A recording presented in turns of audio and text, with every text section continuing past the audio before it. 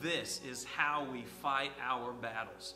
How incredible of a reminder that is. And I pray and hope that this morning you have been doing spiritual warfare right there in your living room, right there wherever you're watching and participating in the service, as you have allowed your praise, your worship, to be the weapon of your warfare this morning. And we want to continue that same level of spiritual warfare and victory as we dive into God's Word. And so we pick up the sword, our sword, the Word of God, and we open them up to the book of Matthew, Matthew chapter 5. And we are continuing this morning in our second week as we look at the Beatitudes, and specifically the Sermon on the Mount. And so as we look to this, I want to revisit Matthew 5, and we're going to begin reading in verse 2. And this is, of course, Jesus teaching the multitude there. And this is what he says in Matthew 5 and verse 2. He says that Jesus opened his mouth and taught them, saying, "Blessed are the poor in spirit, for theirs is the kingdom of heaven. Blessed are those who mourn, for they shall be comforted. Blessed are the meek, for they shall inherit the earth. Blessed are those who hunger and thirst for righteousness, for they shall be filled. Blessed are the merciful, for they shall obtain mercy. And blessed are the pure in heart, for they shall see God. Blessed are the peacemakers, for they shall be called sons of God.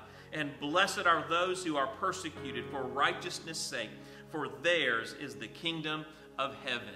I am thankful for these commands, these directions that Jesus gives us on what it means to live out the Christian life. And as we pray to begin and dive into God's Word this morning, will you just allow His Spirit to speak to you and to open up your mind and heart to receive everything that He has to say as we just come to Him with sincerity and with humble hearts this morning. Dear Heavenly Father, God, I love you and I praise you for your word and for your declaration that, God, that we can come and understand what it is and how it is that you call us to live out, God, the Christian life. And so, Lord, this morning, God, I pray that you will just speak to us, and that, God, as we open up our minds and our hearts, our spirits to receive from you, that, God, your Spirit will breathe life and speak into us, God, and change us, challenge us, encourage us, God, in each and every area of our life. God, we love you and we praise you this morning. In Jesus' name we pray. Amen. Amen. One of my fondest of memories that when I think about growing up is being able to visit grandparents' houses. And for those of you that know my story, I grew up as a military brat. My dad was in the Air Force. My mom was Air Force Reserves. And so I grew up living by moving everywhere. And so because there was no true quote-unquote home, that meant grandparents' houses that didn't change, always kind of had that sense of what home was. And my grandparents that lived in San Diego, I loved visiting them, and one of the things that I loved about visiting them there was the climate and the fruit trees. My grandfather loved to garden, and he had a greenhouse in his backyard, and he loved to grow fruit trees. And specifically, I mean, he had a tangerine tree, he had a peach tree, he had an apricot tree. And so this fresh fruit that was grown there in California, it tasted different when it's fresh. And I think many of you out there understand and know, and there's a big difference between a homegrown tomato and a tomato that's bought in the grocery store. And the same is true with that fruit. That when we would go visit my grandparents, I loved being able to pick the fruit fresh off of the tree, and the sweetness and the flavor. It definitely was a highlight of my visits there in San Diego. When I think about fruit, and I specifically think about that context, I'm always taken back to that. And in our Beatitudes last week, we looked at the beginning, and we looked at the first half, if you would, of the Beatitudes. And specifically, we talked about on Mother's Day the roots of these Beatitudes that God has given us and even spoken to us through moms and through motherhood. And those roots come together, and of that emptying out, it allows us the opportunity to have a hunger and a thirst for righteousness. And as we do, it is God who comes and fills us up.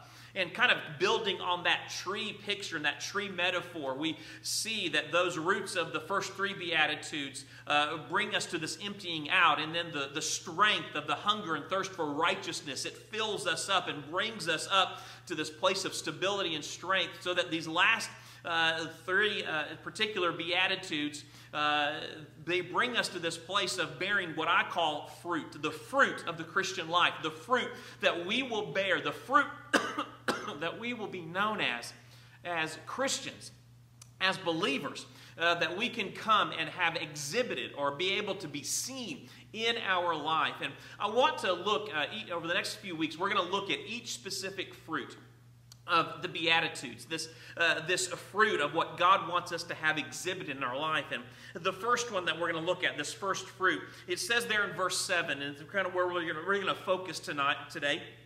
And it says, "Blessed are the merciful, for they shall obtain mercy." To be merciful, it means that you have compassion. To have mercy in your life, it means that even when someone wrongs you, even when someone betrays you, even when someone offends you, that you are still going to have compassion on them rather than trying to harm them, that you are going to try to do them good. That becomes the very definition or picture of mercy that we look at. And you see, because mercy chooses to repay evil, not evil for evil, but rather chooses to repay with good and overcome evil with good. In fact, Romans chapter 12 and verse 21 says this, "Do not be overcome by evil, but overcome evil with good." You see, the reality is that every single one of us want to be forgiven.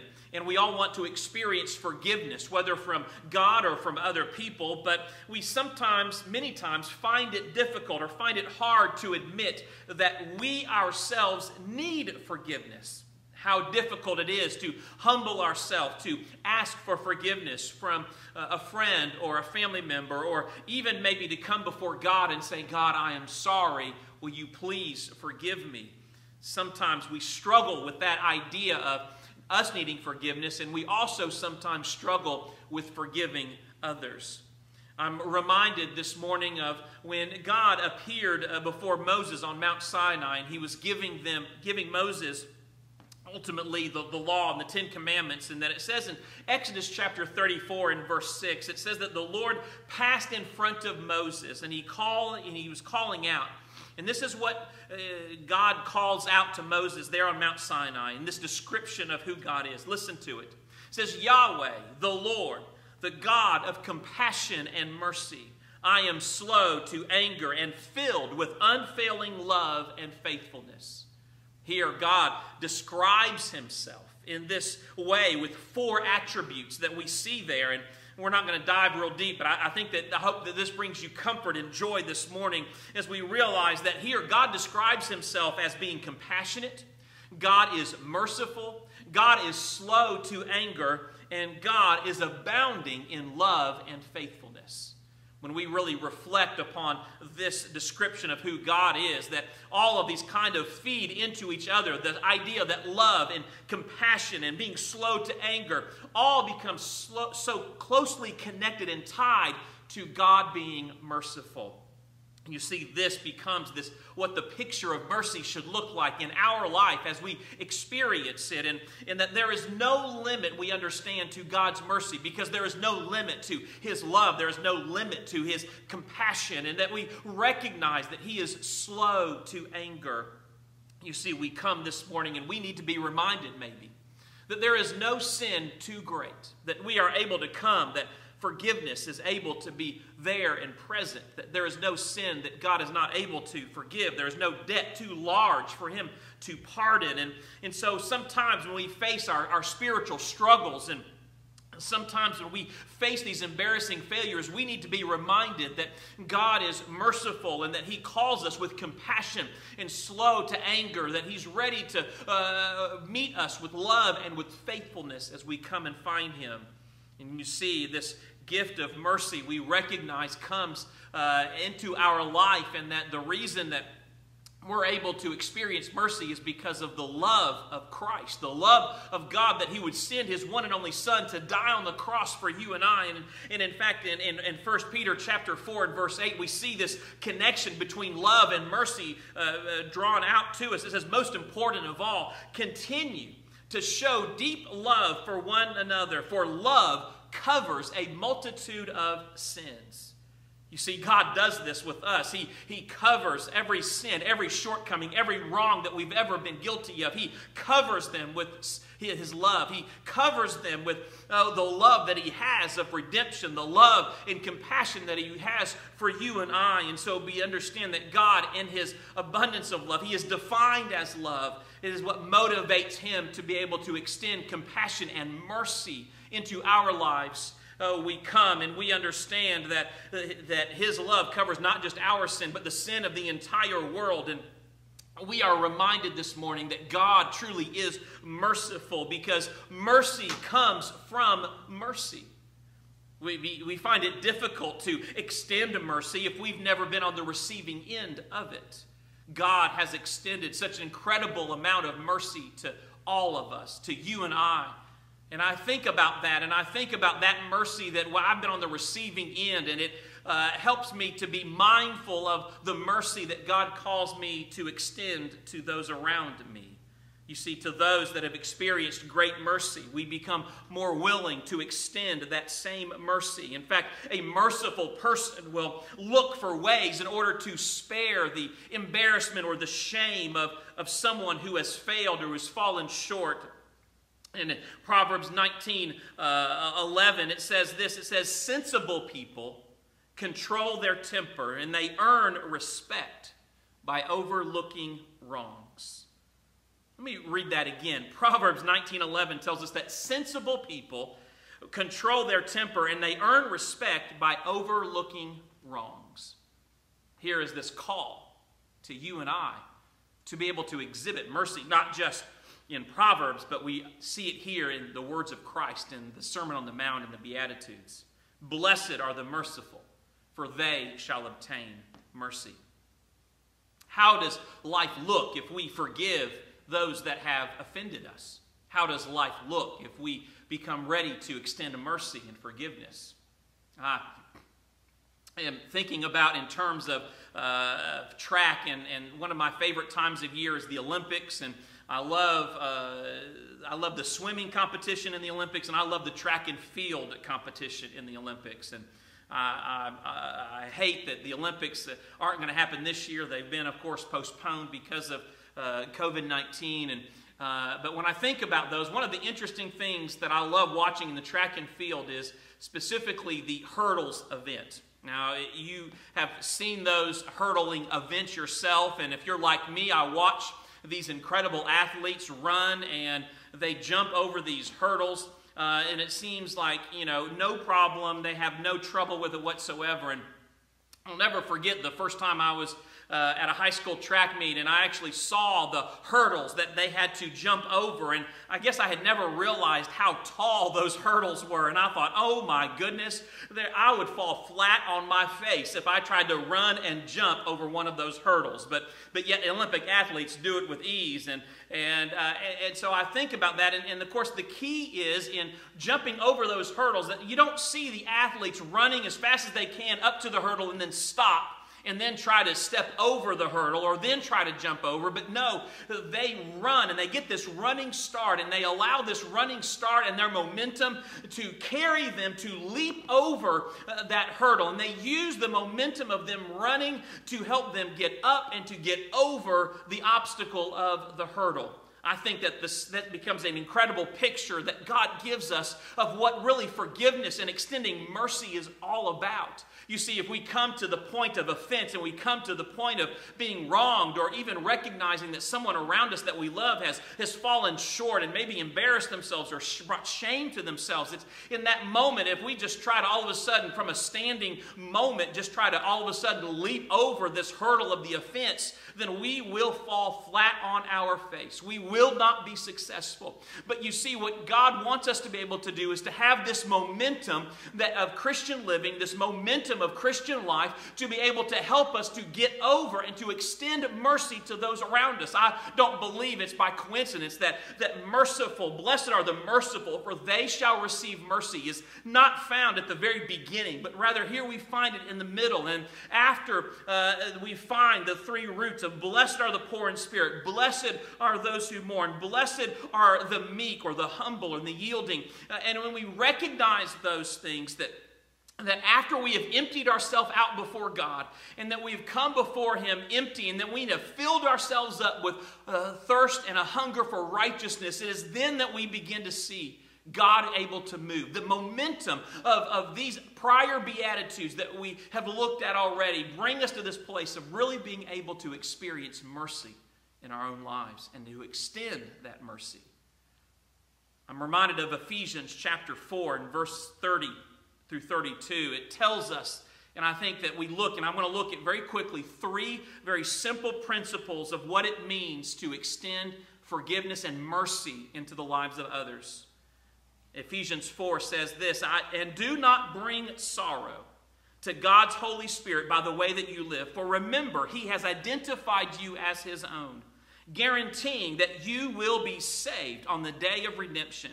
Get rid of all bitterness and rage and anger and harsh words and slander, as well as all types of evil behavior. And instead, be kind to each other, tender-hearted, forgiving one another, just as God through Christ has forgiven you. See, the first thing that we need to remember is that we need to remember that the Holy Spirit lives inside of you. The Holy Spirit lives in us. God's Spirit is identified as our own, that He has sealed us as belonging to God. And when we remember that the Holy Spirit lives and dwells and resides in us as believers, it is there that we are able to understand and begin to have some momentum to get across the hurdle of extending mercy to those that are around us. You see, I know that if you're watching here, just by the nature of humanity and life, that you have experienced hurts that are probably much greater and deeper than anything I've ever experienced or could imagine. And as we reflect upon those deep hurts, I want you to know that while I may not fully be able to understand what you feel and what you have felt or what you've gone through, I want you to know that God does. That it is Christ who sees you. It is Christ who sees those hurts. And it is Christ who has experienced the kind of hurt and betrayal like none other.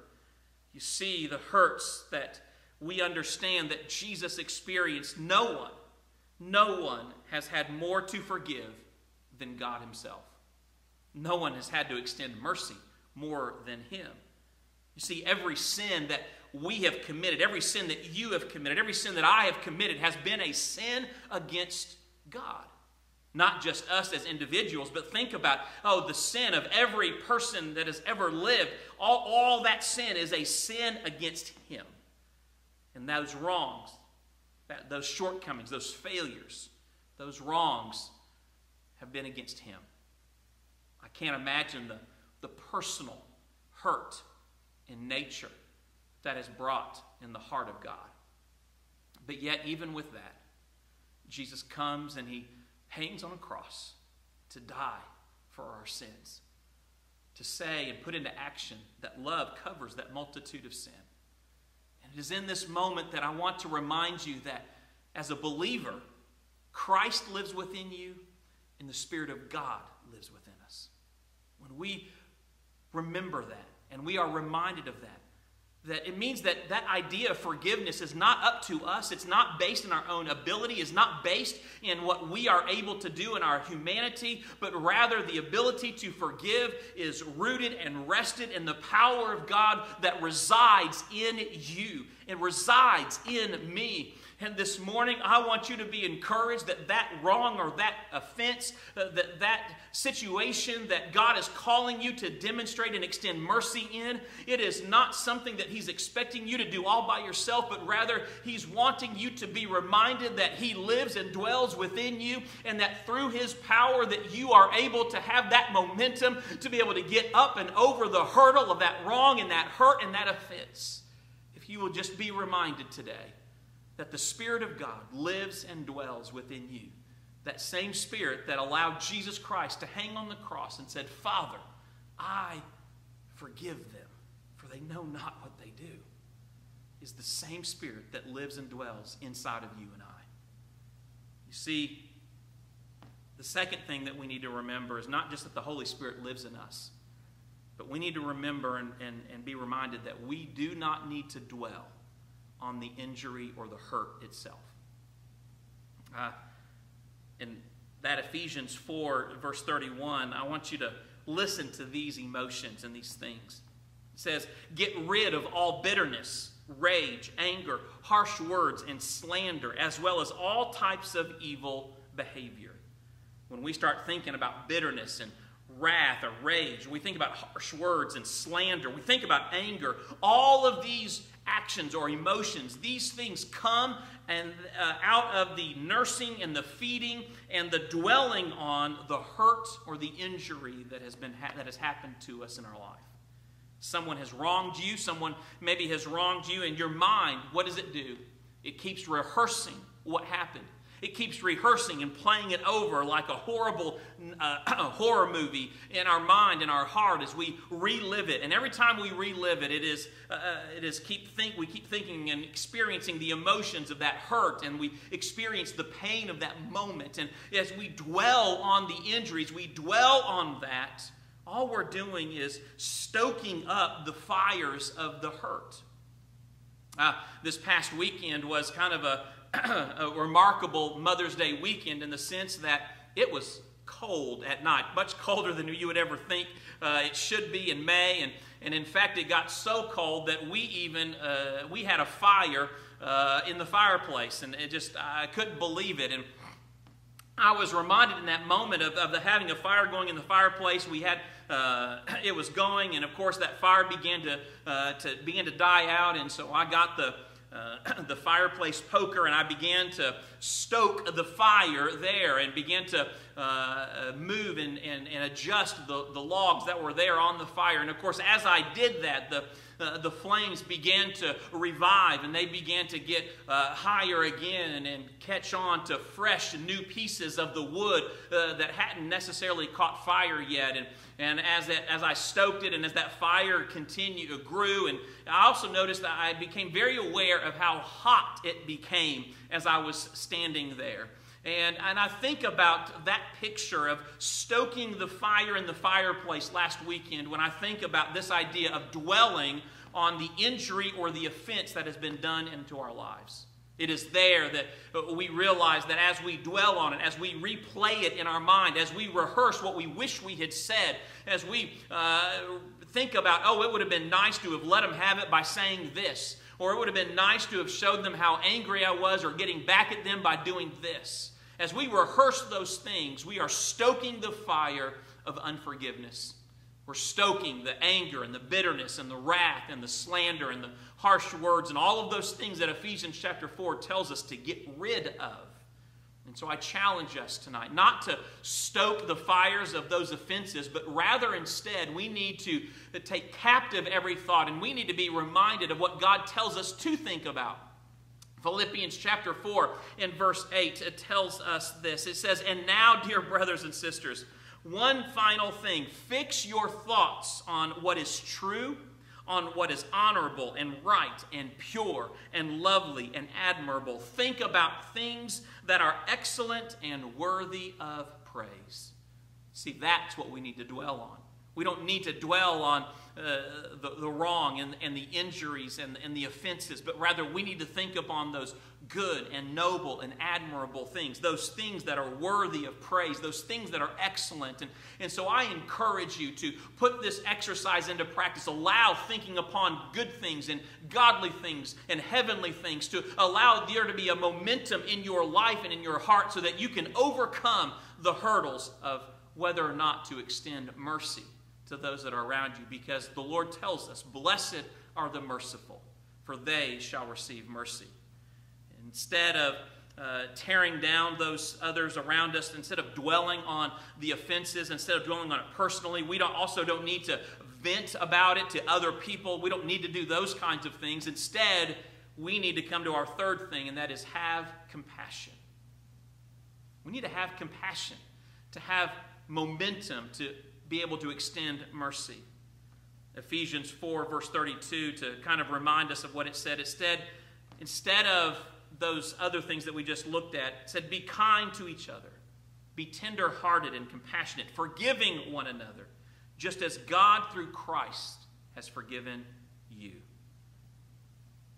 See, Jesus, he tells us, not just Paul in Ephesians 4, but Jesus talks to us about this idea in Matthew chapter 9. In verse 36, he said that when Jesus saw the crowds, it says that he had compassion on them because they were confused and helpless like sheep without a shepherd. See, Jesus looked at them and he recognized that they were lost, they were confused as sheep without a shepherd. But the reality is that the people that he was looking upon and having compassion didn't even realize that they were confused and lost. Unfortunate reality for many of us is that when we have been wronged, that the people around us and the people who have hurt us may not even realize it. And so we need to be like Jesus. We need to look upon them and we need to have compassion. The people that Jesus observed didn't even know that they were lost, and the person or the people that have sinned against you or against us, that maybe they are just as blind to their own offense. And this becomes the mode of Christ that we need to follow, and that we need to make sure that we are able to say, God, help me to have a heart of compassion.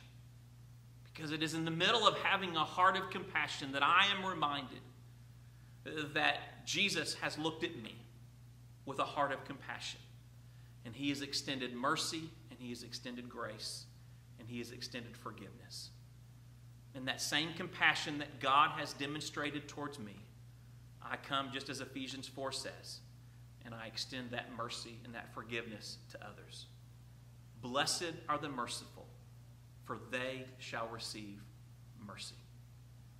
I encourage and challenge us today that no matter what it may be that's going on in your life, that you will remember that the Holy Spirit of God lives in you, and that you are not going to dwell on the injury or the hurt or the pains, but rather dwelling upon the things that are of God. And that thirdly, that we are going to together have compassion on the people that are around us in the same manner in which Christ has had compassion in our lives. The Lord's Prayer, in teaching us that, he says, forgive those who have sinned against us. And so we come and we say, God, forgive us as we forgive others. And so as we close this morning, will you allow God to meet you right where you are? Maybe you need God to demonstrate a compassion and a healing in your life today. And maybe you need to come and say, God, I'm sorry. Will you forgive me? Because you realize that you have sinned against God and you haven't talked to him about it. And this morning I invite you to do just that. Maybe you need to ask for forgiveness of sin. Maybe you've turned your back on God and you need to come running back to him and completely surrender everything to him. Or maybe this morning you need to be able to say, God, help me to be able to have the momentum to get over the hurdle of unforgiveness or the hurts in my life, and help me to be able to operate in the same power of the Spirit of God, and help me to be able to think about good things and godly things, and to be able to extend compassion. If that's you, then I believe that if you pray and as you call upon God, that God will answer the beatitude here of Matthew 5:7 that says, blessed are the merciful, for they shall receive mercy. Will you allow me to pray with you this morning? God, I praise you and I worship you. That God, that you are a God of grace and forgiveness, and that God, that you have come and you have met us right where we are, in the middle of our failures, in the middle of our shortcomings. And God, I pray that you help us to bear out the fruit of the Beatitudes. To God, not just empty ourselves out to you, but God, not just to have a hunger and a thirst for things of God and righteousness, but God, we say, God, I want to have the sweet tasting and sweet smelling fruit of mercy in our lives. And as we make that our prayer today, God, help us to have that momentum. Help us to have the Spirit of God moving and working in our lives and in our hearts, God. Help us to be able to not be so fixated on the hurts and the pains, but God, rather we're thinking about the good things. And God, help us to be able to have compassion that we can extend one to another in the same way that, God, that we know that we have received compassion from you. And so, God, help us to be able to pray prayers of forgiveness this morning. God, as we, oh Lord, lay everything down before you, and that, God, we say, Lord, today we purpose and choose to forgive those that have wronged us. We purpose and choose to forgive them and to release them. And that, God, that we're not holding on, we're not harboring that unforgiveness or bitterness, but, God, we are releasing them and letting it go. And that, God, that we're calling upon you. Because, God, we want to be the description of the Beatitudes that says, blessed are the merciful, for they shall receive mercy. Bless the people as they make this declaration in their lives this morning. In Jesus' name we pray. Amen. If you prayed this morning and maybe you received Christ, or maybe you returned to Christ, or maybe you just had a breakthrough in your life, in your heart, I would love to connect with you. Would love to be able to pray with you, and even we have some resources available to you. Go to our website or message us directly, or even call the church office. We'd love to be able to put these resources in your hands to be able to help you and to equip you to live a victorious life. Let us worship with the team as they come to remind us, and we worship with them to say, Lord, you are the King of our hearts.